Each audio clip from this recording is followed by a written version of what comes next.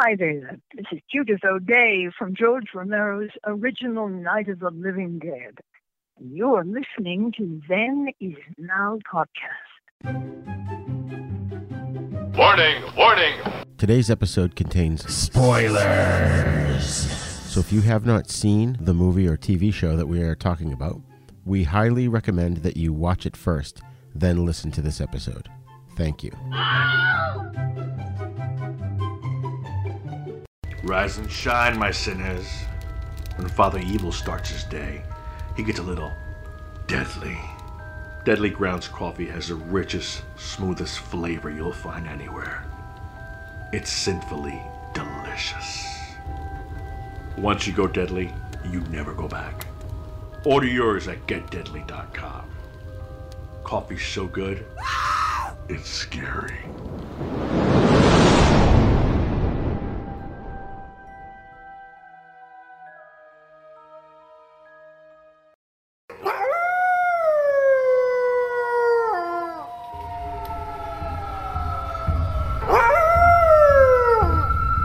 Welcome to 13 Days of Hallowtober.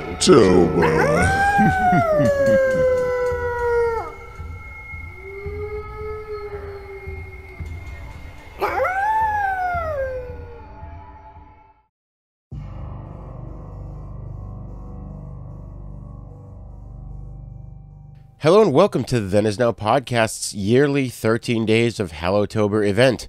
I am your host, Rigor. Joining me once again is podcaster extraordinaire, Rod Barnett. How's it going, Rod? It's going pretty well. How about yourself? It's going excellent. It's going excellent. I'm really enjoying my new job. Well, not new anymore. I guess I've been doing it for a year, writing soap opera news, but it's so much better than, slugging around equipment at a hotel for AV stuff. Oh, I have no doubt. I mean, it's in a lot of ways, it sounds kind of like the ultimate dream job. How very few people get to have a job where they can honestly say they love it that much. Oh, yeah. Yeah, it's really crazy, and it's one of those things that just sort of, I knew I wanted out of AV. I'd been doing it for like 20, 30 years, and, I was looking around. I already kind of had my blog going, and then when I saw this job pop up, when I applied, I said, I was literally born for this job. I said in my application, I said, I've been watching General Hospital since 1981, and I guess based on all that stuff, they hired me, and it's like now I get paid to watch 4 soap operas a day. It's great. That's amazing. So much fun.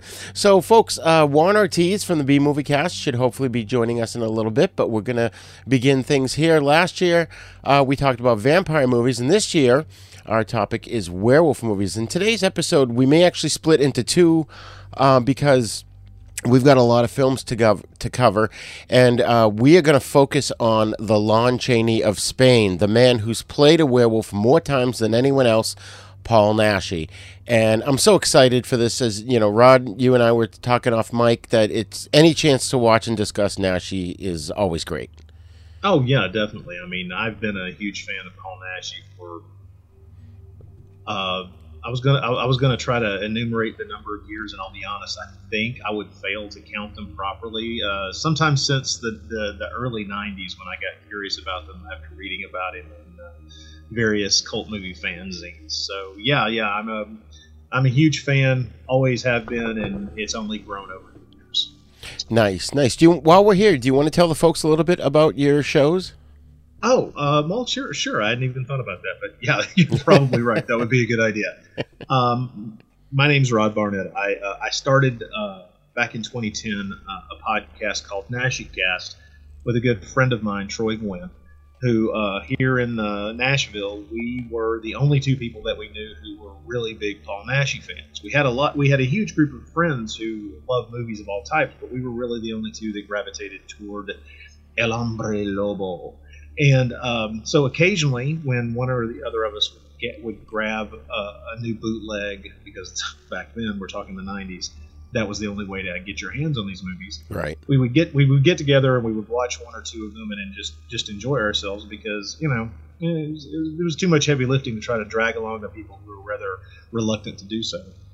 So we continued this, and then for years we held out the hope that we might one day actually get to meet Mr. Naschy and shake his hand and tell him how much his work meant to us. But then he passed away in 2009, and out of sheer grief, and we decided to create the Naschy Cast, and we spent years going one episode at a time through a single film per episode, digging deeply into each of them as we went. And over time, we've learned more and more about each of these films and his entire life. We've become friends with his family.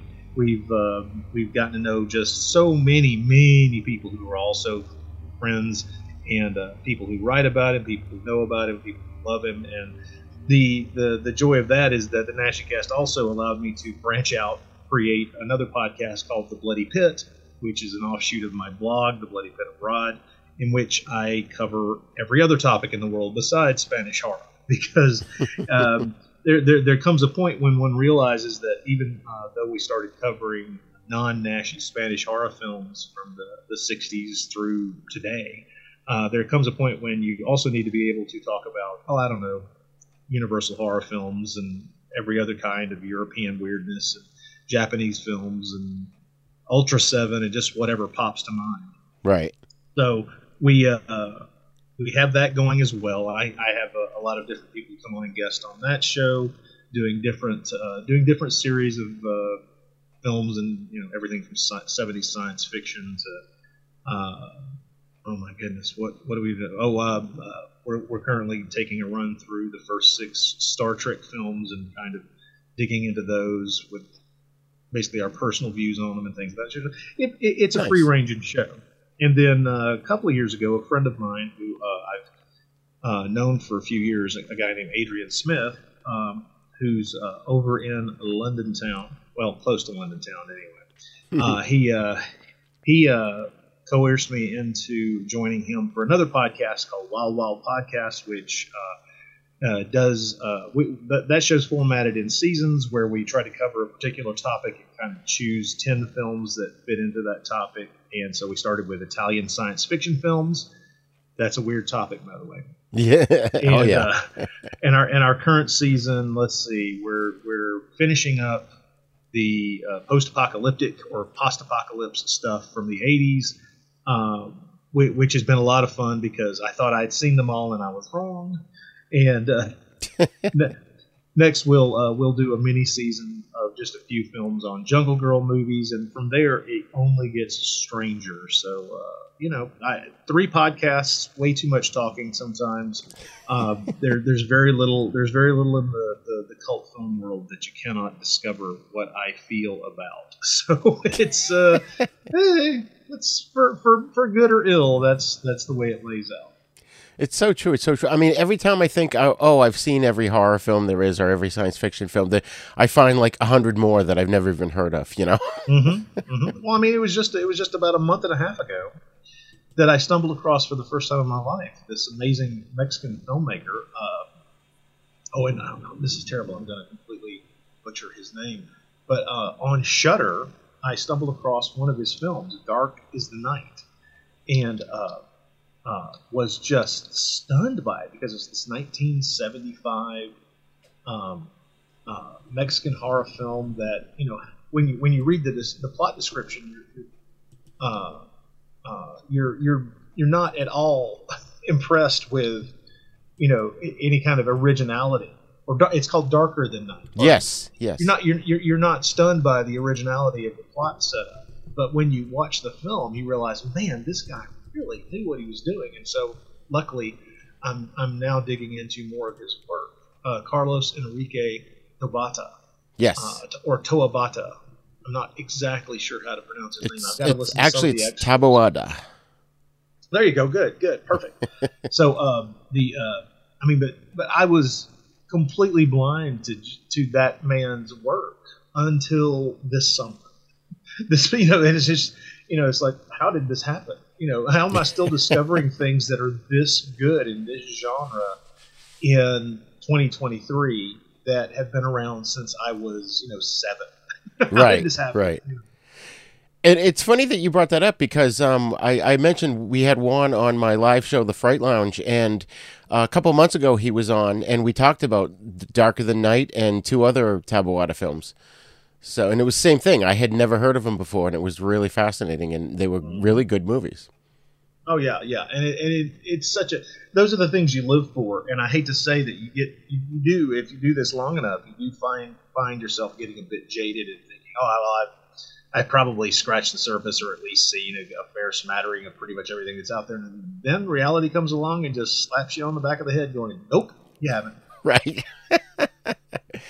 You know, and it's funny, and this is the last thing I'll mention in the introduction here, but as we were.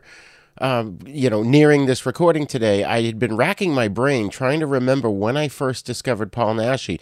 Now, I remember when I first discovered your show, Naschycast, because it was actually a Beyond Naschycast episode where you talked about Horror Express. Ah, yes. And that was my first experience listening to your show and got me interested in it and that sort of thing. But when I thought about Naschy himself, I'm like, how did I know about? Like, I knew who he was, throughout my life, and I did a little digging. I have this book called Splatter Movies by a guy named John McCarty, which I got as a teenager. I remember bringing that to high school, and all the kids were like jealous. But there's like literally one paragraph about Paul Naschy in that. And I think from there, I must have read about him in either Fangoria or Famous Monsters or both, and perhaps seen some of his movies in the TV Guide listings over the years, because I know I'd seen a couple of them, so I was familiar with him really until I discovered your show, and that's when I was able to start to get into it and learn more about who Paul Naschy was. And I love that whole discovery of, like you said, of these things, these people that we never heard of, and that now there's this whole world of films out there. Yeah, the fact that these things there could be things out that are still hidden from view, even especially for people who do get into that feeling of being jaded because they've been searching and been looking and been curious for so long. It's great, and it's one of the things that kind of keeps me interested and alive and happy about the fact that I still hunt for these things, because in general, one of the ways that I keep that alive is by discussing these things with other people because they'll have a different perspective. I love talking to anybody and everybody about different films that I enjoy, because even if we both love the film, that their love for it, someone else's love for it, is going to be monstrously different from mine, simply because of their varying perspective. So that to me is one of the greatest things in the world to do, is to just go, hey, well, I love this aspect of the film because of this, that, and the other, and then have them tell me what means the most to them about it. It's great, because you're able to dig into the love of the narrative and the love of the story being told, but at the same time about what it does to the individual and how it affects you in a way that makes it as memorable for you as it is for someone else. It's great, because it keeps these things vital and alive. Something you've seen 20 times, you can suddenly talk to someone who has a completely different vision of it but still loves it, and it gives you a view of it that is enlightening and fun and puts not just a new light on it, but it changes your perspective in a certain way, because it makes you think about it in a different way. Yes, exactly. I mean, there's so many movies that have, and in fact, we'll probably touch upon that with the Naschy films, where there are different themes throughout the film that strike different people differently. No pun intended. Mm-hmm. Yeah. And one of the things that I enjoy about some of these films is sometimes just trying to come to terms with some of the darker elements of it. Some of the things that are both built into the narrative and just built into the period of time in which the film was made.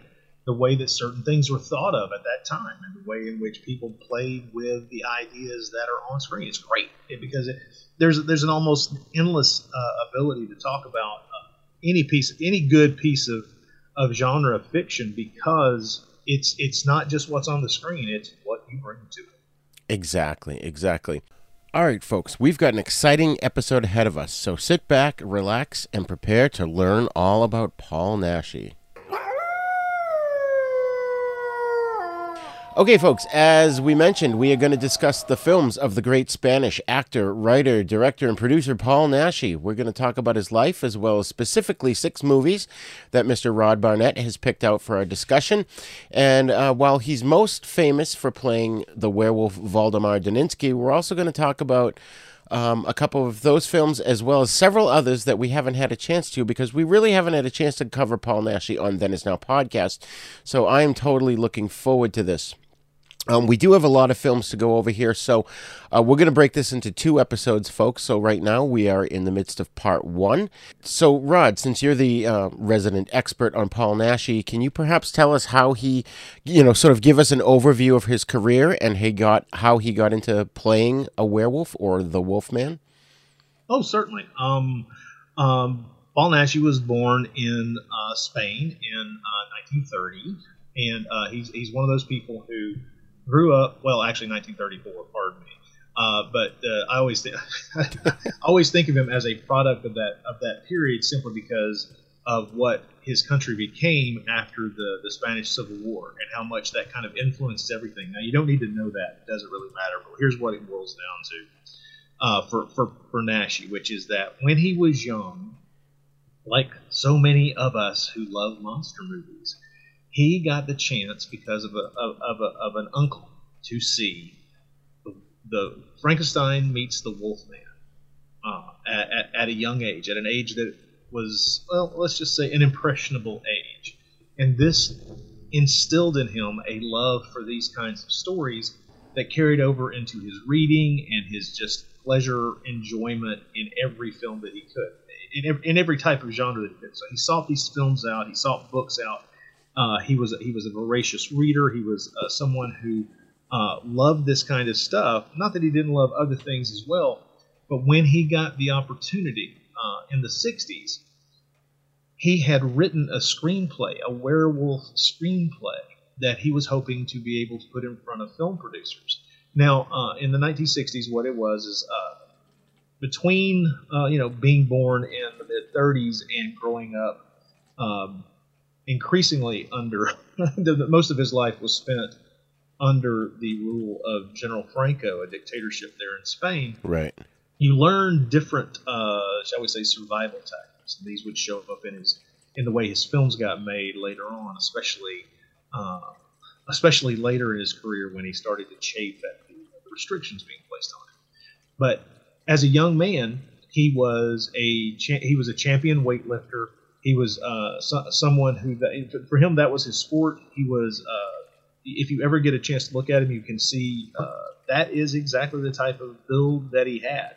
He was a muscular, very fit, very capable human being who also was fascinated by movies. So when a lot of Hollywood film productions moved into Spain to take advantage of different kinds of tax breaks and cheap labor and, shall we say, the Spanish countryside, lots of things there that you can't necessarily get in other places. Right. He's one of those people who worked his way into being an extra and working on these films in whatever capacity that he could, and so tried to work his way into being, if not necessarily in front of the camera, at least someone who was writing down the things that the actors in front of the cameras would say. So you can actually spot him in an episode of I Spy with Robert Culp in the 60s. He got to, this is during a period of time in which Boris Karloff was a guest star in one of these shows that he was a part of, and he actually got to meet Boris Karloff, which of course, as you can imagine, was a dream come true. And that's an interesting story that he tells in his autobiography. But by the late 60s, he had written a script for a werewolf story and was trying to find someone who might think it a good idea to turn it into a film, and he eventually did. And although the original idea was to try to entice Lon Chaney Jr., who was pretty much in retirement by this point, to come out and play the werewolf character in this story, when the German producers who put up the money for his first movie, which was called The Mark of the Werewolf, or The Mark of the Wolfman, and other titles that we'll get to in a moment. The realization came pretty quickly that there was really no way to get launching Junior for various and sundry reasons, and so it fell to the producers looking at their at their screenwriter, who had the barrel-chested physique of a man-wolf, to get him to play the role, and that is how he ended up being a horror movie star. His first role. His first starring role. It wasn't his first role in a film. He'd been in a few small roles, some with some real meat on them, in leading straight up to this. But this was the one that broke him in a big way, and he managed to play the werewolf character, the reluctant monster, Valdemar Daninsky, and Mark of the Wolfman was a major hit, and really for the next roughly 10 years, that was made in 1968. Roughly for the next 10 years, he went from project to project to project just as quickly as he could. Just a brief aside, The Mark of the Wolfman is my preferred title for that first Valdemar Daninsky film, but the way it was known here in the States is Frankenstein's Bloody Terror. There's a story behind that, but I'll short form it to this. The American producer who purchased it to show in the States had promised distributors that he was going to give them a Frankenstein movie. He didn't have a Frankenstein movie. So he bought Mark of the Wolfman, renamed it Frankenstein's Bloody Terror, put a very amusing little voiceover prelude at the beginning of the picture to pretend that the characters in the film were somehow related to the Frankenstein family. And there you go, movie history. That's sort of like, it reminds me of when they re-released the Tombs of the Blind Dead, and they called it is Revenge from Planet Ape. Oh yeah. That's one of the more famous ones. It's both ridiculously outrageous, but it would go down in history as one of those things that people who had seen it or were aware of it, or even who had just seen kind of questionable newspaper ads at the time when some distributor had decided to try to pretend that Tombs of the Blind Dead was a Planet of the Apes sequel during the early 70s, when all things ape made just tons of money. But luckily there has been, you can see it on most video releases of Tombs of the Blind Dead. There's a neat little extra where you can actually see the way that they tried to pretend Tombs of the Blind Dead was a Planet of the Apes sequel. And you got to give people credit for gumption. Yeah, that's great. I mean, it doesn't change anything I feel about that movie. It just makes me happy that somebody out there was crazy enough to try to make a buck in a strange and terrible way. Right. And you know what, too, talking about Naschy and his career as he got into, writing and directing and stuff, let's face it, the guy was a genius, because he constantly wrote roles for himself where he'd get to be with these hot naked women all the time. I mean, genius. That's all I can say. I mean, in many ways, it is the adulthood that every testosterone fueled heterosexual male pictures for himself, if possible. It's like, so I'll get to at least roll around on a bed naked with most of the women that I meet. This is incredible. Yeah. This is going to be great. How do I do this again? I have to learn to write? Okay, wait a minute, I can do that. Right. When there's a will, there's a way, Exactly. Well, I gotta tell you though, one of the things that has been most enlightening and very, very it's been one of those things that kind of surprised me in the day and age in which we live, but has always been wonderful to discover, which is that every interview I can find with these beautiful actresses who worked with him on so many films in the 70s and the 80s, I cannot find a single one of them who thought he was some kind of creep. They all loved him and have so many kind things to say about him, and especially when he became a director, because he was so protective of his actors. And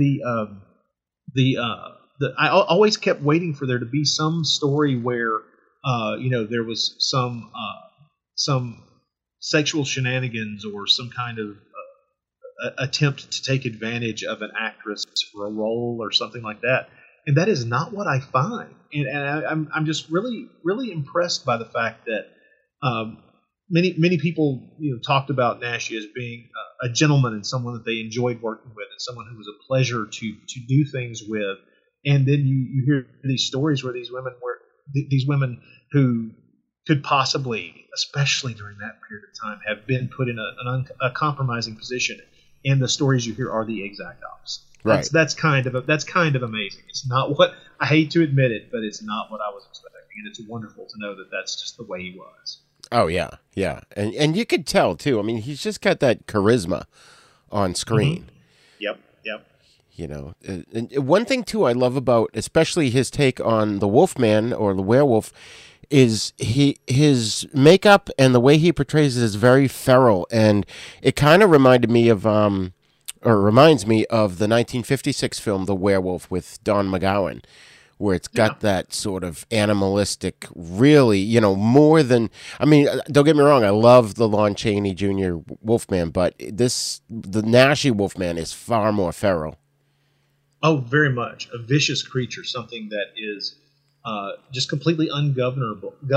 It's something coming at you often at times when you have absolutely no warning whatsoever. And that's one of the things about it, because the whole idea of this man who is cursed with lycanthropy is, it's what you see in the classics of the universal cycle with Lon Chaney's character, where you're looking at Larry Talbot, and this poor bastard, all he wants is to not have this curse on him any longer. And this is, of course, the beauty of a werewolf character, is this is a reluctant monster. This is not someone who wants to be in this position. But once that animal is out, it is this ravening beast. You can't stop it. You can only hope that you survive. And right. even then, is that a good thing? Right. Oh man! And one other thing before we dive into the actual films we're going to talk about, I wanted to mention is that a long time ago, and I don't know if you've come to this conclusion as well, but I've basically made peace with the fact that considering he's played Valdemar Daninsky so many times, and there's no continuity between most of the films. And so the way I looked at it years ago was that, you know what? These are just Valdemars from different Earths. They're just parallel versions of the same character, and we're just seeing a different story on a different Earth. Does that make sense?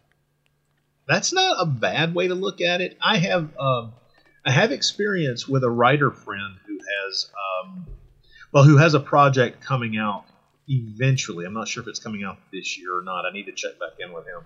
But he very painstakingly went through the Valdemar Daninsky the Valdemar Daninsky movies, and created a pretty inventive and workable timeline that does not allow you. It's not one character, one person, but it is. He does tie a number of them together. Where there is a single person who is the character of Valdemar Daninsky in some of the films, and there are other characters who were ancestors, and there are other characters who were members of the family, but not the same character in this movie or that movie. And it's a pretty inventive thing that he has done. As much as I really have enjoyed reading his novel that will be coming out here eventually, just by the fact that it is an extraordinarily good continuation of the whole Valdemar Daninsky saga on the printed page. His timeline that he lays out at the beginning to kind of bend his brain to the point where he can place things where he needs them to be and put things where he wants them to be.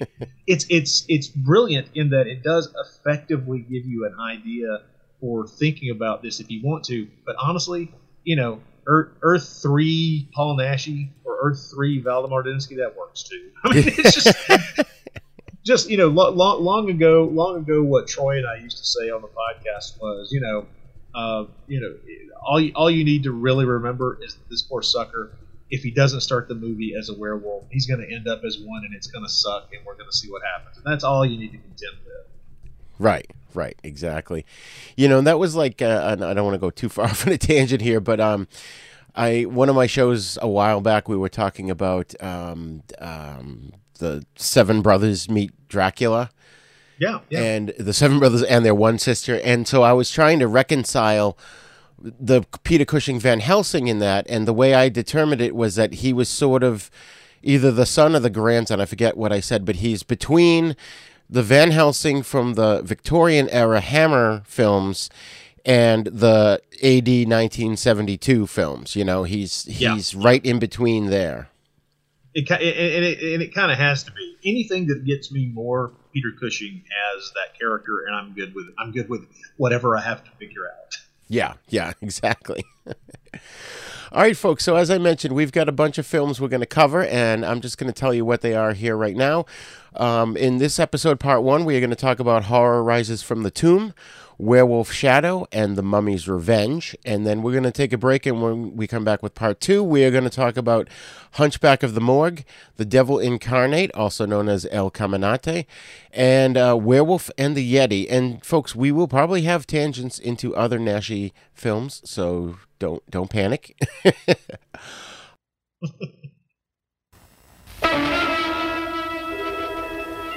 From the dark and mysterious Middle Ages, full of mystery and violence, there now comes to the screen, Fear Rises from the Tomb, a curse which would bring these people to the most terrifying situations.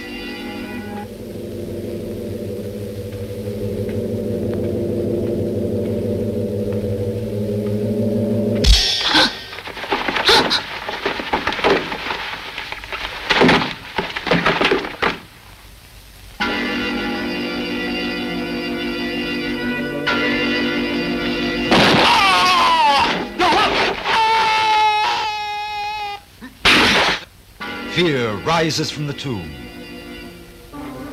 With Emma Cohen, Paul Naschy, Vic Winner, Cristina Suriani, Betsabe Ruiz, and Helga Linné in the role of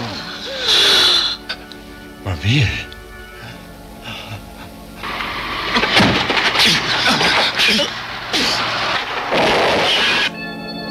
Fear Rises from the Tomb, with all the mystery and terror of medieval rites and witchcraft.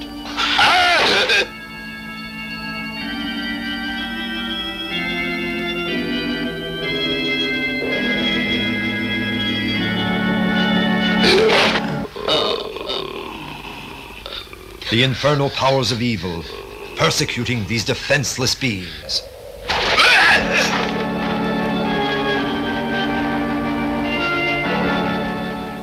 Only the talisman could free them from the spellbinding influence. Fear Rises from the Tomb. A terrifying experience. It will take you a long time to forget. No!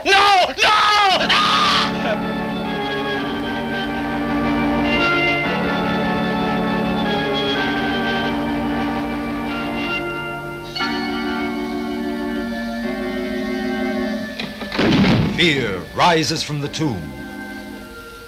A Pro Films production. Directed by Carlos Aurel. 7 moons have passed. Today we shall take them. I want, when the supreme day comes, that they are sufficiently prepared for the sacrifice.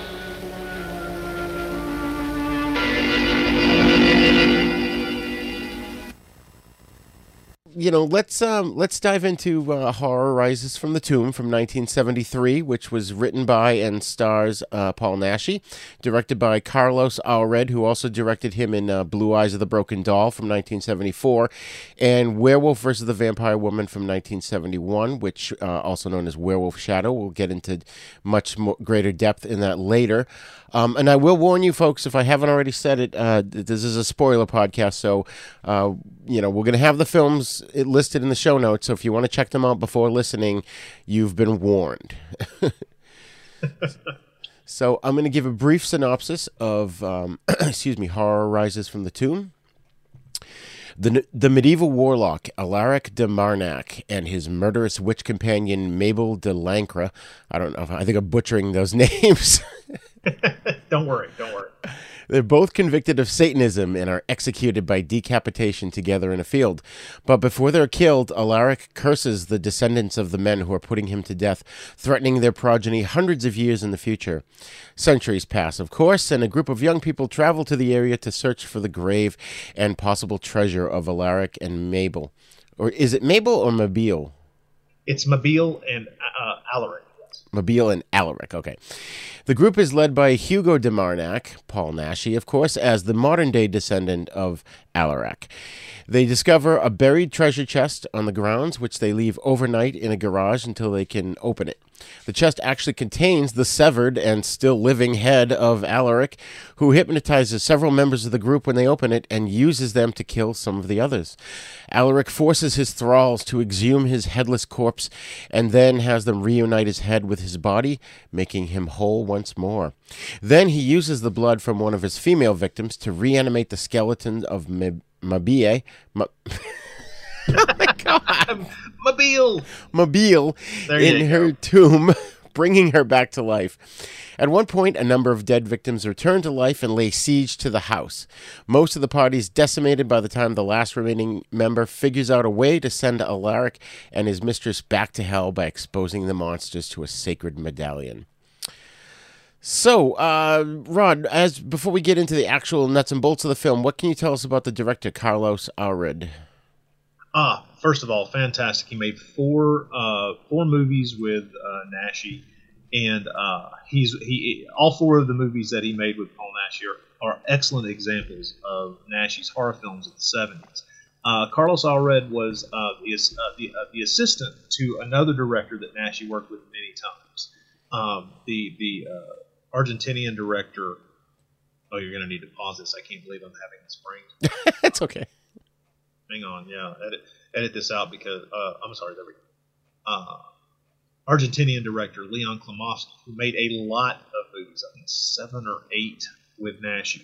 And Klimovsky was an excellent technician, a good director, and someone who Naschy, as a director himself, learned a lot from. But Carlos Ared worked with Leon Klimovsky, and at a certain point, Naschy was planning to go into production on one particular script or another, and Klimovsky was tied up with another project and suggested Carlos Ared, and that is how they ended up making 4 films together as well. He's amazing. A lot of the high quality stuff that you'll see in a Leon Klimovsky film, for instance, Leon Klimovsky really understood how to use slow motion for suspense and tension. You'll see that in Ared's work as well. And with Horror Rises from the Tomb, what you're talking about, although this is not one of the werewolf movies, this is often the first film that I point people to who are curious about Naschy, but really are kind of starting from zero or close to zero as far as having seen anything. Start with Horror Rises from the Tomb because it's insane.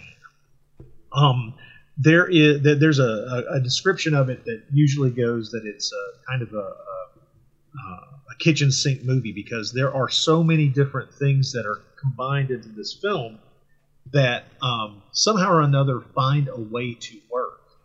It's crazy. The story, it's not like it's not at all difficult to follow the story, but if you were to try to lay out the details, detail after detail after detail, what goes on, what happens to each character, and how different things line up, you would start to sound like a crazy person. Part of that is because it is kind of crazy. Don't get me wrong. Horror Rises from the Tomb is incredibly entertaining. You will, if you have any ability to enjoy Euro horror from the 70s, Horror Rises from the Tomb is going to float your boat. But it is nuts. Part of that is the way in which the script got written, which is that Naschy. This was 1972, so by this time, Naschy was already doing very well. Was making a lot of films back to back. He was writing most of them, and the only times he wasn't writing scripts for the things that he was in front of the camera for is when he was starring in other directors and other producers' films. because he was just at that point constantly working. Right. And so the point was that at some point in 1972 or 1971, somewhere around there, a producer was talking to him and said, "Hey, we'd like to go ahead and make another horror movie with you. What's your next story? What's the screenplay?" And at that point, Naschy was tapped out. He didn't have another script, so he essentially kind of lied, and then spent the next 2 days keeping himself awake using amphetamines to write in a rush over a weekend the script that is Horror Rises from the Tomb. Good Lord. So when you see that it seems to just not stop and also not necessarily coherently move from one concept naturally flowing to the next, and yet the film still feels like a narrative that you're following quite easily, part of that is just because he was just trying to get the damn thing on the page. He's Right. just as ideas came to him, he incorporated them and got them down. And it's an incredibly inventive film. It is an entertaining movie. It is wackadoo, and it has some images in it you'll never forget. It has my favorite substitute for a crucifix in the history of film. Its cast is great. They know exactly what they're being required to do, and they do it quite well.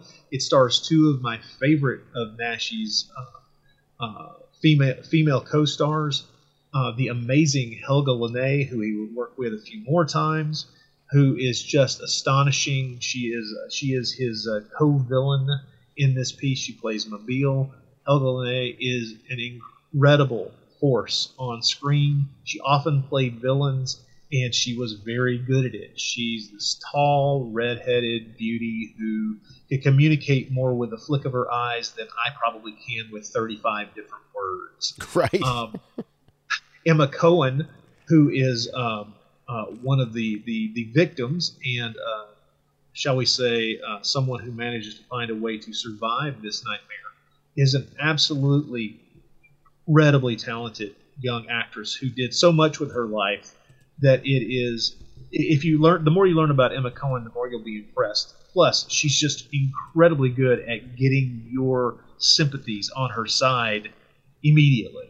Right. She is someone. She's beautiful. She's talented. She's incredible in this film, and you do every time you watch this movie, because it was filmed in the winter, you do kind of want to step into the screen and wrap a blanket around her. But the film it's amazing. It's almost required viewing for anybody wanting to really know what European horror cinema was in the 1970s. Yeah, absolutely. I would consider this like a quintessential Paul Naschy film. Oh, certainly. There's a reason that I point people to this one as a good starting point. Right. And you mentioned Emma Cohen, who plays Elvira. Do you want to talk about why Naschy uses the name Elvira quite a few times in his movies? Oh, yes. That is simply because that Elvira is the name of Paul Naschy's beloved wife. He married one time. She was the love of his life, and they were very happy together for the entirety of their lives. And Elvira is her sweet name. He would incorporate that name into screenplays whenever he felt it appropriate. And he did use other names reoccurringly as well, but Elvira is one that you will pop up that will pop in about every third movie that he writes. Right. I just want to correct myself too. I misspoke. I had said that Carlos Allred also directed Werewolf versus the Vampire Woman, but he was the assistant director to Leon Klimovsky that you mentioned, Rod. So yes. I apologize for that gaffe. Well, don't worry. I will probably screw things up and have to correct myself at some point as well. So one thing I love about this movie is that, and he does this in a few of the films, is Naschy plays multiple roles. He's Alaric de Marnac, Hugo de Marnac, and Armand de Marnac in this one. Yep. Well, that's one of the things that you'll find pretty quickly if you watch more than a handful of Paul Naschy films is that he would go out of his way to write himself multiple roles, and often he wrote himself at least 2 roles so that he could play a good guy and a bad guy. This is, well, I mean, to me, it's just genius because it allows you, as one of the producers of the film and the person writing the script, to get to shine in different ways. He's always great playing a villain, and of course, that's the thing that he really does not necessarily get to do when he's playing the Wolfman because he's hidden behind makeup and the character that is inside that beast really does not want to be a monster. But with Alaric de Marnac, who's a character that he used again in a 1983 horror film called Panic Beats, Alaric de Marnac is just pure evil, and so he gets to really let that flag fly. It's a great situation for him to be in because he gets to play a good guy who gets to be a victim, and he gets to play the evil, beheaded and then resurrected scumbag Alaric de Marnac as well. It's pretty great. He gets to both menace and be menaced, and that happens a few times in different films as his career goes on. I mean, if you're going to write yourself a good role, why not write yourself two good roles? Right.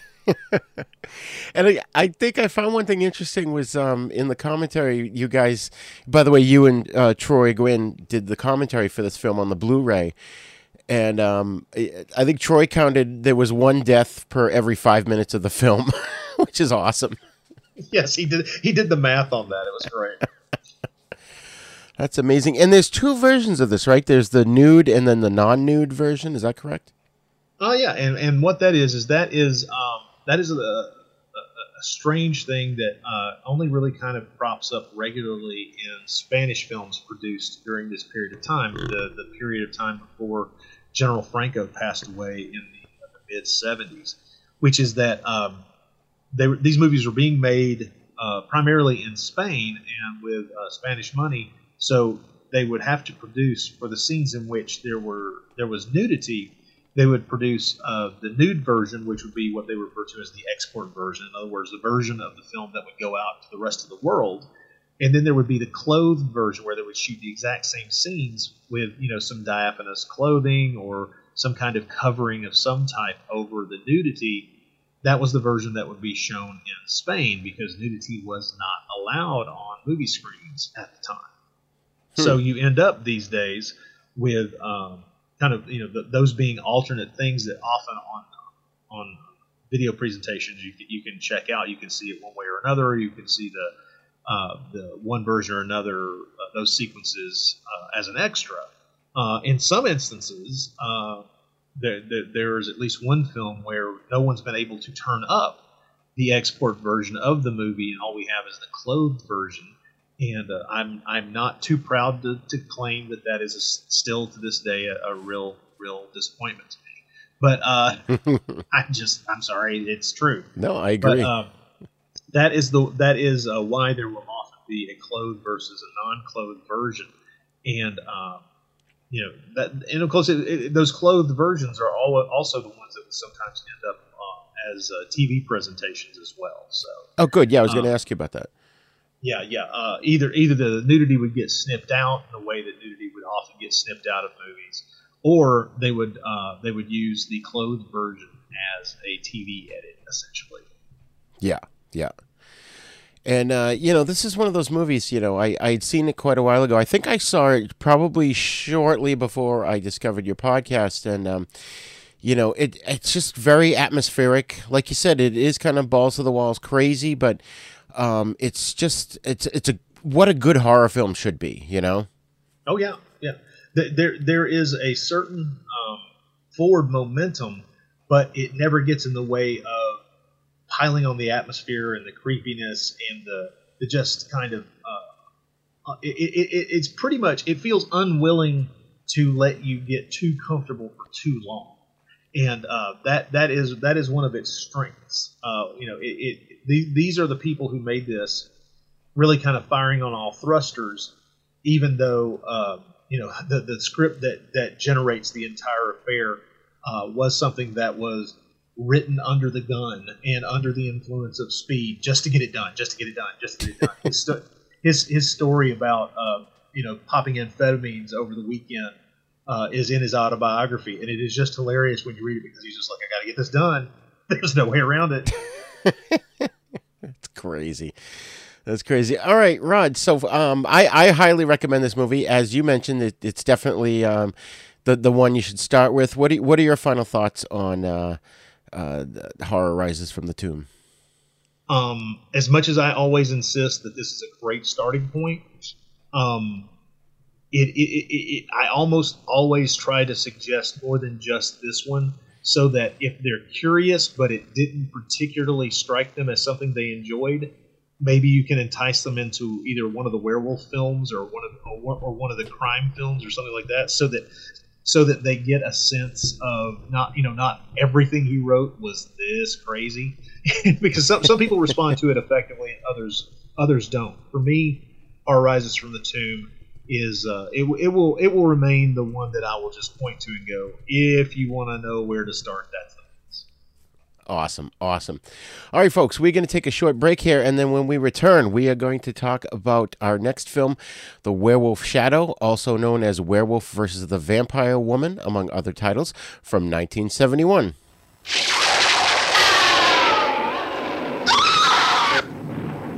A search for an ancient tomb of a witch takes a beautiful young girl on a mission that brings her to a house of madness.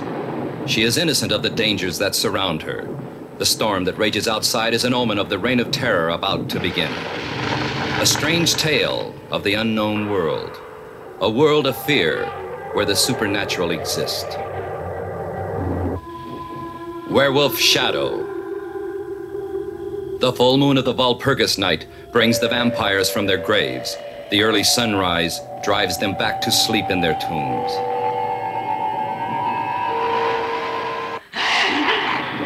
Vampire versus werewolf in a battle to the death.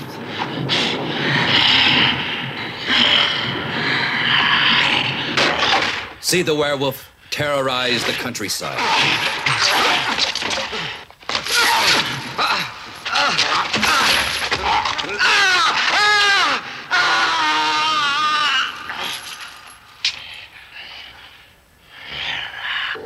Blood revives a 400-year-old vampire witch. A strange love story that is destined to end in tragedy. A madwoman seeks revenge from all who come to the Hidden Valley.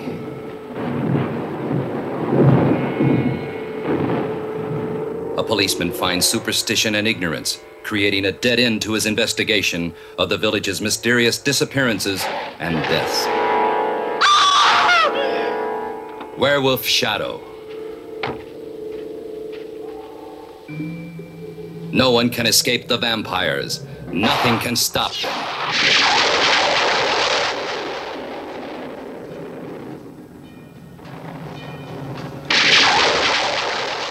See the deadly curse that can only be destroyed by a loved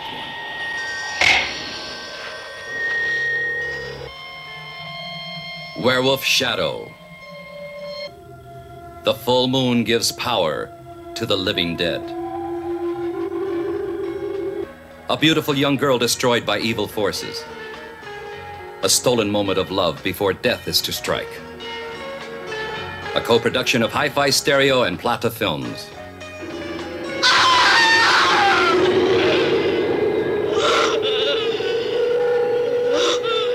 See vampires kill in their quest for blood.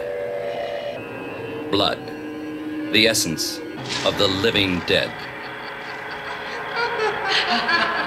See this film, if you dare.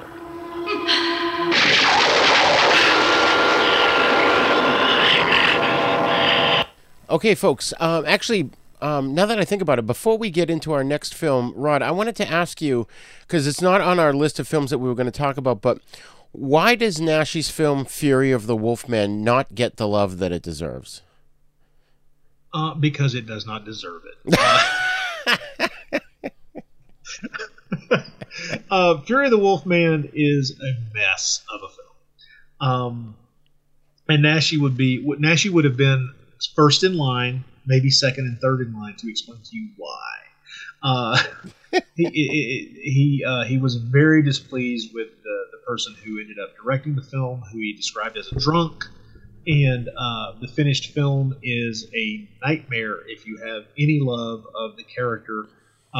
It liberally uses sequences stolen wholesale from the first of the Valdemar Daninsky films to try to juice it up. And of course, the sequences from one film to another do not fit each other. There is someone else in some shots in Fury of the Wolfman who is playing the werewolf character, and he's walking along as if he's just strolling down the park. And Fury of the Wolfman, don't get me wrong, I understand for a lot of people that was their first point of contact with Paul Naschy, because Fury of the Wolfman spent decades in public domain, and I think it may still reside there. I'm not positive. But although there are things in Fury of the Wolfman that I can enjoy watching, oh my God, is it a cluster? It's just a mess. And so, as an aside, not my favorite Daninsky film. So. Right. Okay. Yeah, I remember seeing it as a kid on TV, and I enjoyed it. But yeah, I have to revisit that one to give it another look-see. So next up is a film with multiple titles, as many of these films do have. This one goes by Werewolf Shadow, also Walpurgis Night, Shadow of the Werewolf, and probably the one most people know it by is Werewolf versus the Vampire Woman from 1971. So I'm going to give a brief synopsis here. Following the events of Fury of the Wolfman, the deceased lycanthrope Valdemar Daninsky is revived to life when two country doctors surgically remove 2 silver bullets from his heart while performing an autopsy on him. Valdemar transforms into a werewolf, kills the doctors, and escapes from the morgue. Sometime later, 2 students, Elvira and her friend Genevieve, go searching for the tomb of the medieval murderess Countess Wandessa Darvula Donadesti. And I should have really reread these before I did this. I'm gonna give you a blue ribbon for trying. Good job. They find a possible gravesite in the vicinity of Valdemar Daninsky's castle, and the handsome count invites the girls to stay for a few days while they investigate the site. When Valdemar helps them to uncover the grave of Countess Wandessa, Elvira accidentally revives the vampire by bleeding onto her corpse. The vampire woman turns several young women, including Genevieve, into creatures of the night like herself, and they roam the forest at night, killing people in eerie slow motion. Daninsky later turns into the Wolfman, is forced to battle and destroy the vampire countess at the end of the film, after which he's killed by Elvira, a woman who loves him enough to end his torment. She plunges a silver cross into his chest. So as I mentioned, Leon Klimovsky, is it Leon or Leo? Did I? Leon. Okay, I thought so. He directed this film, and Carlos Allred was his assistant director. And yeah, you mentioned the slow motion. That's one of the things I really enjoyed about this movie. It kind of had that Blackula quality, where really effective, scary slow motion scenes. Mm-hmm. Well, that's the thing. Klimovsky understood very well how to film things, not just to frame them properly and use a moving camera to draw you into scenes, but also how and when to use slow motion to give you an otherworldly feel, to amp up the supernatural aspect of what you were watching, and to just make that tension grow. It's good stuff. He's an excellent director. Naschy had complaints about working with Leon Klimovsky, but it wasn't his ability to get good images and creepy things onto film. Right. And, as you mentioned, too, that Naschy had an influence by the Universal horror films, particularly Frankenstein meets the Wolfman, sort of to start things off. And that opening sequence, even though it's not exactly the same, it's very reminiscent of that, where in the original movie, you've got, the 2 grave robbers that come in. This time you've got 2 morticians that bring him back to life and end up getting gruesomely killed. Yep. But there's so many other things, too, like even the whole point of he has to be killed by someone who loves him. That was in, House of Frankenstein, I think? Well, it honestly, if it was it in House of Frankenstein? I've watched that movie so many times. I'm trying to remember now. It's always been my feeling that this wherever this came from, it always just flowered in the Daninsky storylines, because that is that bizarre, complicating factor in getting rid of the damn Wolfman, which is, if you are, a werewolf hunter after your prey, it's not going to do you any good. You can pin him to the ground and put him and immobilize him, but you haven't killed him. And of course, this inevitably, in drunken evenings, talking with friends after watching one of these movies, or even while watching one of these movies, you start going, well, what if we were able to pin him down, kind of get him immobilized, and then chop him into a lot of pieces? Are we good then? I mean, what are our options on how to do away with this thing? And it gets back to that old, well, how many ways really are there to kill a vampire? Right. If we chop it into 6 parts and then leave it laying there, do we get 6 vampires? What do we get? I don't understand. Well, I mean, if you remember the movie Monster Squad, the Wolfman gets blown up and all the pieces end up coming back together and reforming. Yeah, I know, which is one of those great examples of people who grew up as monster kids finally getting to answer that question for themselves in their own story. It's like, well, this is what happens, buddy. It doesn't do you any good. Oh, man. So I have to say I was a little disappointed, not in the movie, but I ordered the Blu-ray for this, and I thought it would be here in time for us to do the show, and it wasn't. So I had to watch a version on, I forget, one of the streaming services, which was that shitty quality that we've seen over the years on TV. However, I think that also added to the atmosphere of the film, too, because it did, for me at least, it harkened back to those days when you were wrestling with the antenna at, 11 o'clock at night to try and get in the scary movie on a local channel. And so that didn't really bother me. I would like to have seen a cleaned up version of it. I assume you have, right? Oh, definitely. And that Blu-ray that Vinegar Syndrome put out, that is astonishing. Yeah. We were so happy when that got announced, because for the past few years there've only been a few holdouts in the Daninsky saga that aren't available on Blu-ray. And when that one got announced, we were Troy and I and four or five others of us who were massive Naschy fans were messaging back and forth and going, yes, thank God. Yeah, I can't wait to get that, because I am going to take another look at it, because I really enjoyed this film. I forgot how much fun this film is, whether it's in good quality or not. Oh yeah. Do you want to talk a little bit about the cast? I mean, we've got Gabby Fuchs as Elvira, Patty Shepard as the Countess, Barbara Capel as Genevieve.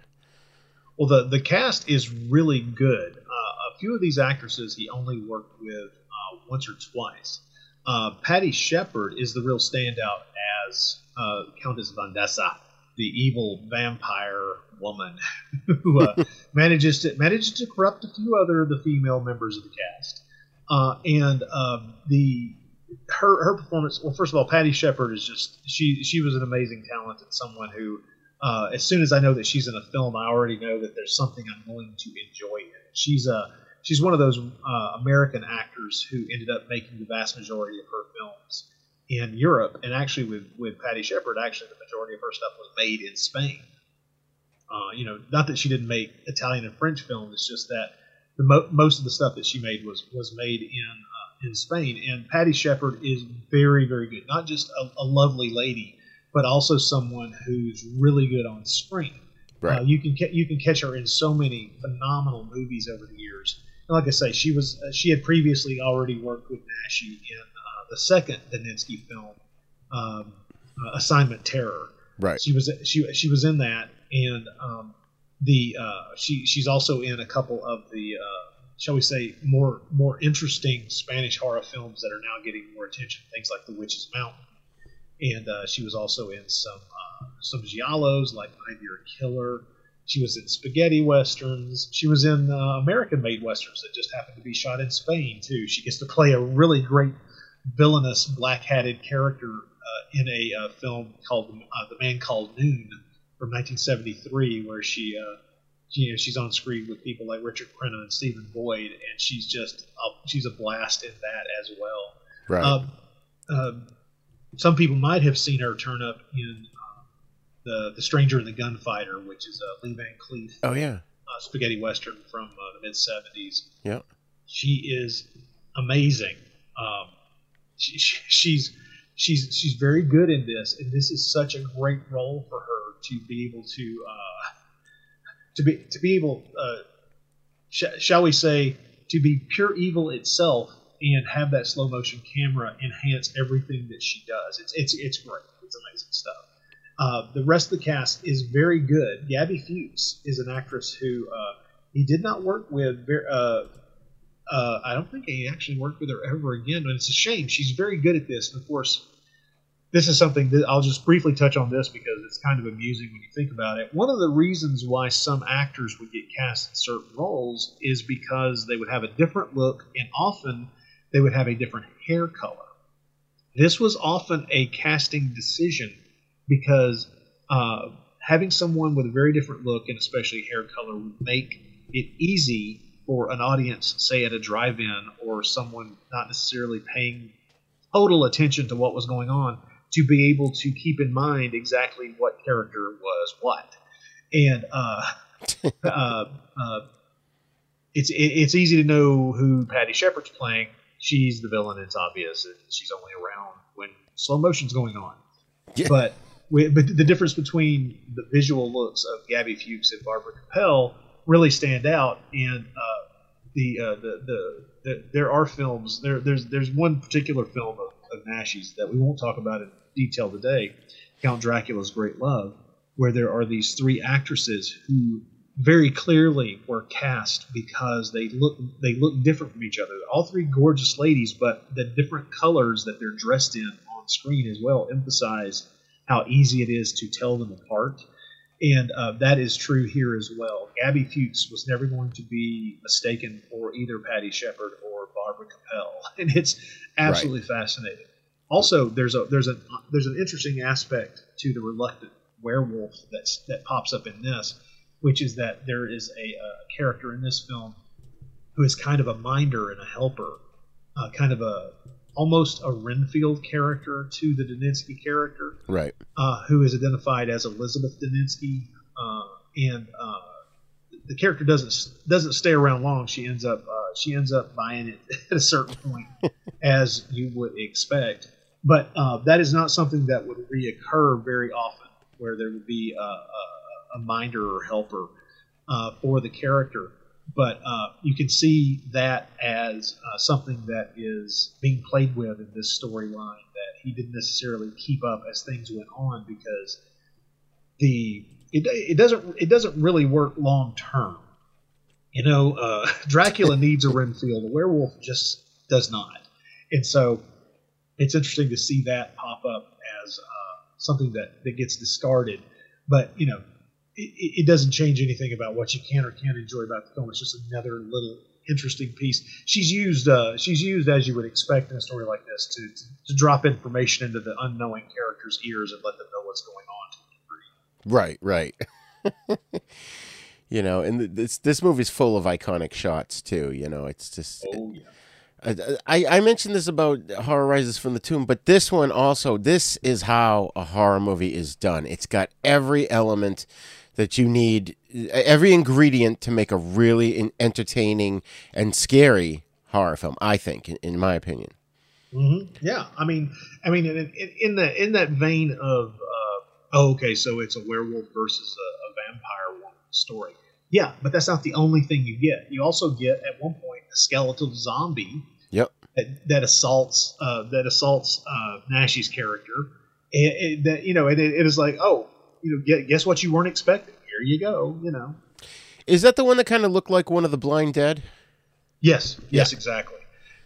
Really creepy looking thing, and once again, it's just it's often easy to categorize these as throwing in a lot of different elements just because they could, or just to keep you off balance. And to my mind, that's just another tip of the hat to the filmmakers. Yeah. Keep me off balance. Do it now. Oh man! And of course, one of Waldemar Daninsky's powers is that knives don't penetrate his leather jacket.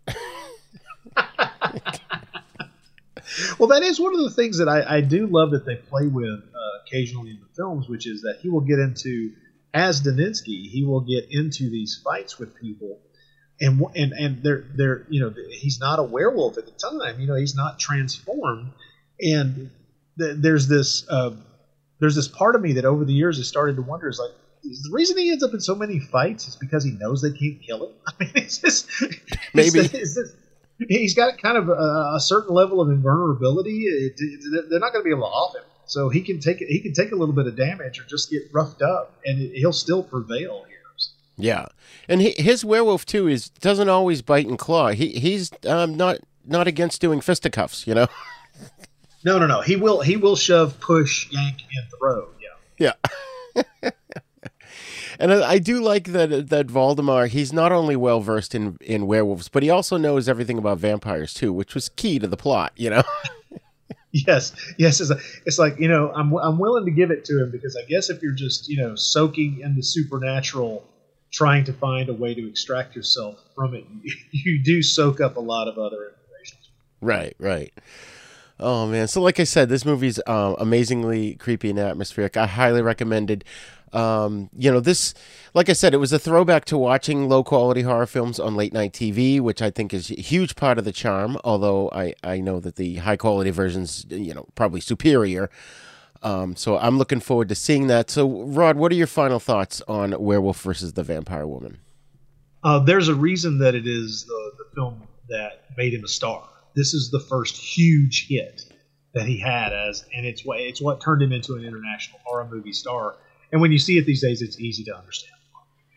Once this movie started making the kind of money that it started to make, his next 5 to 6 years were making as many movies as he could, to the point where there are some years where he's making 5 or 6 different movies. Not necessarily all of them that he's written, but he was hot. He was making movie after movie. And this is the one that jump-started it all. Nice. All right, folks. Well, that was our discussion of Werewolf versus the Vampire Woman, also known as Werewolf Shadow. We're going to take a quick break, and then we are going to come back and discuss The Mummy's Revenge, also known as Vengeance of the Mummy from 1975. Hello, this is Rod Barnett. I'm the host of The Bloody Pit, the podcast that examines films from across the decades. On The Bloody Pit, we have several ongoing series of shows within the show focused on specific things in genre cinema that I and my co-hosts find fascinating. There's a long-running series focused on Italian maestro Antonio Margheriti's films from the 1960s all the way up through 1990. There's an on-again, off-again series focused on 1970s science fiction films. There's an in-depth look at the Western movies that William Castle made before he struck out on his own and became the horror auteur that we know and love.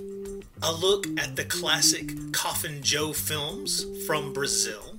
And our long-term project to look at every Universal horror film made in the 1940s. That's a long project, people. It's going to take us a long time. Sprinkled in amongst those are various other episodes focused on other stranger areas of cinema, like Lucio Fulci, Dario Argento, and even some obscure British crime films from time to time. So join me and my rotating crew of co-hosts as we examine the stranger side of cinema through an exploitation lens. Except when we don't? Yeah, you never really know exactly what to expect on The Bloody Pit. So join me for The Bloody Pit.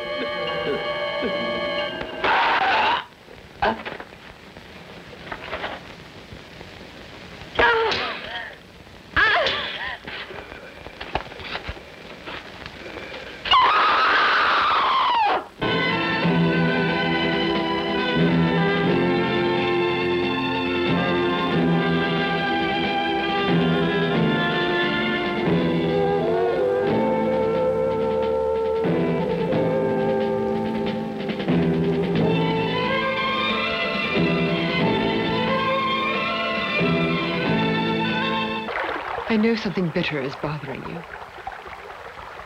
You can tell me what it is, my dear. Helen, I know how to understand you. My father is a paralytic, and I'm responsible.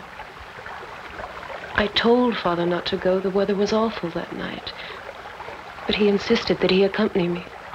When we returned afterwards, the horses went wild, and Father was dragged beneath them. Helen, you're not to blame. Believe that. Everything was written. Finally, I shall have my eternal liberty. Soon my beloved Marna will be by my side once more.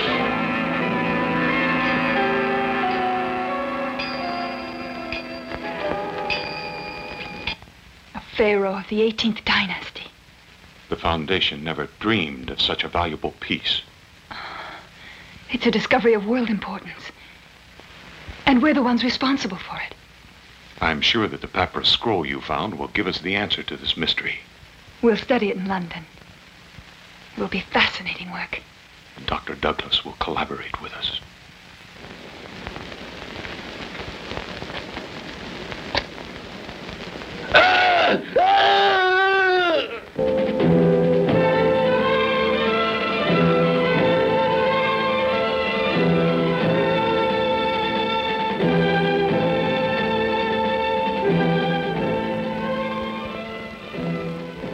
So, okay, folks, now we're going to tackle The Mummy's Revenge from 1975.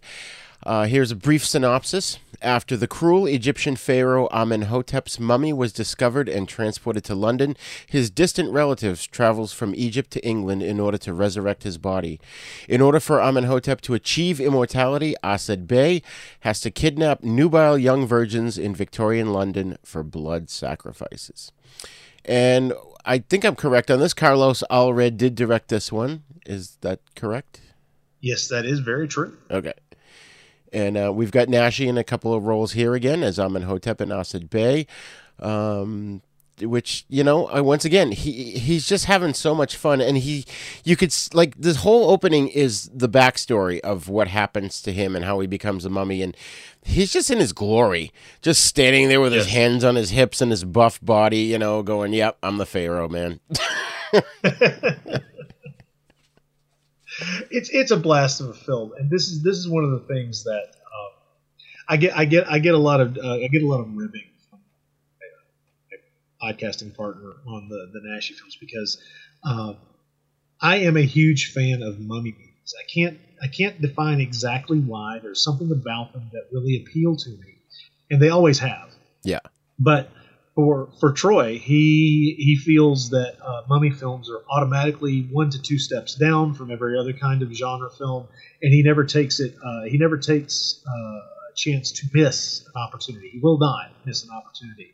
Let's see if I can find a circular way to say that again. He will always find the opportunity to make fun of me for my mummy love, as he describes it. And so this is one of my favorite of his films from that early 70s heyday because it has everything that I want in a mummy movie, and it has more. It has everything I want and graphic head crushing. Yes. This is another instance of him just being on fire and getting to do a different kind of monster. And once again, he gets to essentially kind of play the early version of the character and then the later version of the character. So essentially kind of playing two different versions of the same creature. At first as a human being before he's turned into the mummy, and then he gets to stomp around as the mummy, and added to it, he gets to play the descendant who is attempting to facilitate the resurrection of the mummy's beloved. It's a tangled web, even, and it's also fun. But the fact that this is one that actually takes place in London. Not that they shot any of it in London, but it takes place in London in the late 1800s. Therefore, it's a period piece. You have this you have the return of Helga Linné as the cohort in crime, helping out, trying to get all these things done for the evil mummy. And of course, she's always wonderful and very good here. And this movie has one of my favorite things that you just don't expect to show up in these kind of movies, which is that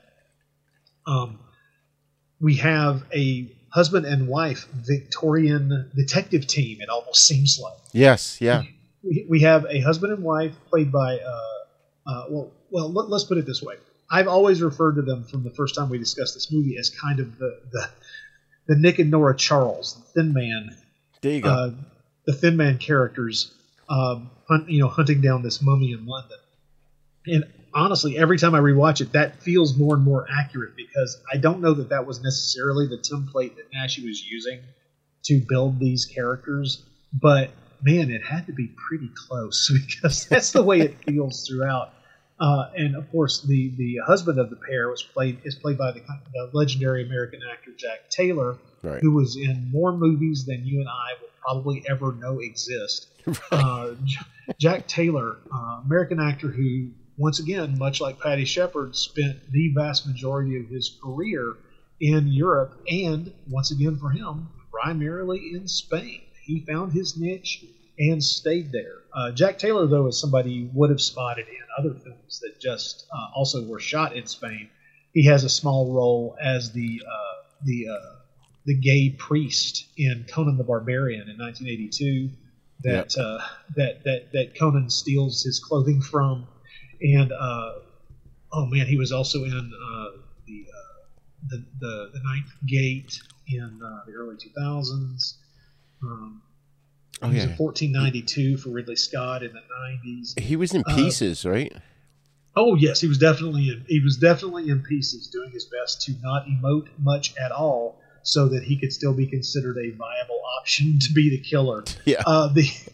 But Jack Taylor is just—he's one of those joys. As soon as you have seen him in enough movies, he is always a bright spot, because you're just happy to see it, regardless of whether you're going to, for some reason, be watching a film where you're going to see him really completely nude for long stretches of time, and that can be an up or down decision on you there. You can make that choice yourself.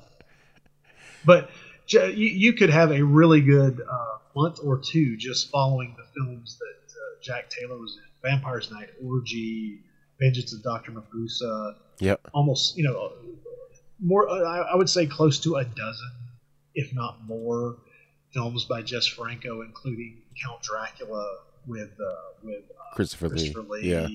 I mean, the Jack Taylor, as soon as you see him, it puts a smile on my face, at least. So this movie has got a lot of things going for it. One of my favorite Spanish actors, Eduardo Calvo, shows up here as Sir Douglas Carter, and he plays one of those classic roles in these movies where he's the elder statesman with lots of knowledge and information. And yeah. The mummy at one point ends up stalking him in his home. There's a lot of talent on screen here, and this movie to me tells a great story. It's very effectively directed. It is beautiful to look at. There was a Blu-ray of it that came out a few years ago. I think it may be difficult to get your hands on nowadays, which is a shame, because it is one of my favorites from this period, regardless of how much I get laughed at for loving movies. it's a heck of a story, and it's very well done. Yeah, and it's to a degree, now that it's harder to get that Blu-ray in your hands, it's going back into the realm of kind of a little bit of a hidden gem. But if you can get a chance to see The Mummy's Revenge, I think it was made in 1973. Recommended, highly recommended. Yeah, it's very much like a Hammer film, but it takes the Hammer level of violence and ratchets it up tremendously. Oh yeah, and it also has the benefit of well, the same way that the Hammer films were able to in the 70s to not shy away from the sexuality of the characters as well. So. Right. And like I said, Naschy's in his glory here, and it gets very meta when you've got Naschy as the bandaged mummy ordering around Naschy the descendant. It's like, whoa, wait a minute, what's going on here?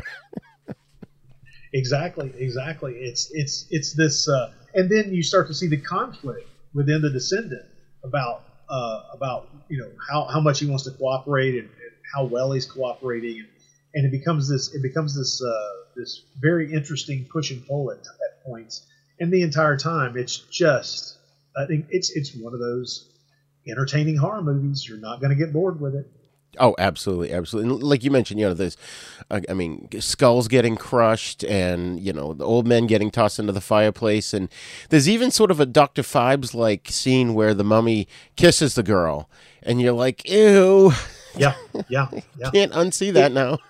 I know, and it's such an entertaining film. I will admit that this is one of the few of the films made during this period by Naschy in which we do not have the nude version. We only have the clothed version of the sequences that involve nudity, and I will state right up front that is a disappointment. Yes, yeah, exactly. They people have been hunting for it for years at this point, and it just has not turned up for one reason or another. Oh, that's too bad. One other thing I want to mention about this movie is that I just love stories set in Victorian England, where it's a group of good guys battling the forces of evil. And, like I mentioned Monster Squad before, too. This reminds me of that opening sequence in Monster Squad where Van Helsing and his men come in and they're fighting against Dracula and his brides and everything. And it's the same kind of thing, except it's with the mummy. And, I'm not going to laugh at you, Rod, because I love the Mummy movies, too. One of my favorites is actually the second Universal one. I think it's the Mummy's Hand. Mummy's Hand, I think, you can call it the second or the first of that of the four, quartet in the 40s show.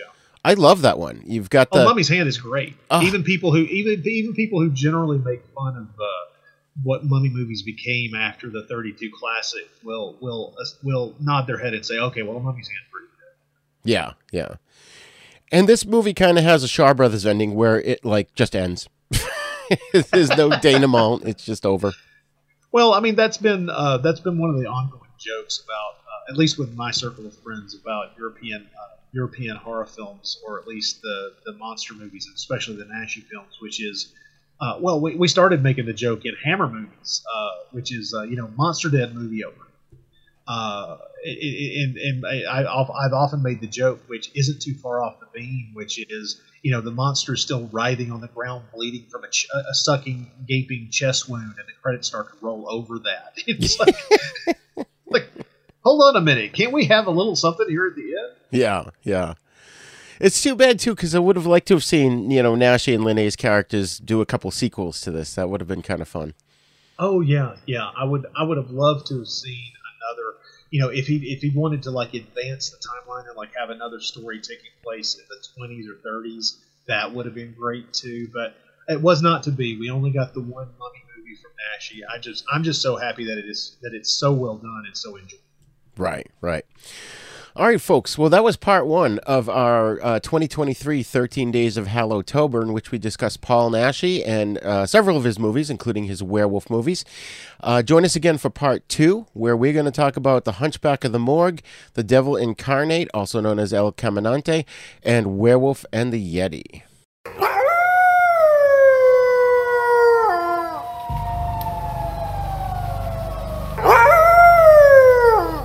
Well, folks, that's all the time we have for today's episode of this year's 13 Days of Hallowtober.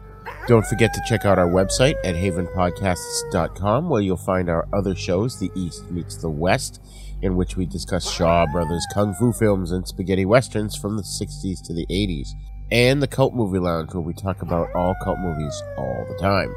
And check out our live monthly streaming show, Fright Lounge, in which the best horrorologists in town discuss horror media for the seasoned horror fan, as well as introducing newbies to the genre. And at our website, you can also find my blogs, Then Is Now, The Films of John Saxon, and horror films of the 1970s. If you like what you're hearing, please go to wherever you download your podcast from and leave us a great review so that other listeners can find us. Thank you for joining us today, and have a wonderful October. Venice Now podcast is intended for entertainment, educational, and informational purposes only. Sounds, music, and clips played during this podcast are the property of their copyright holders. All original content is copyright Jupiter Media.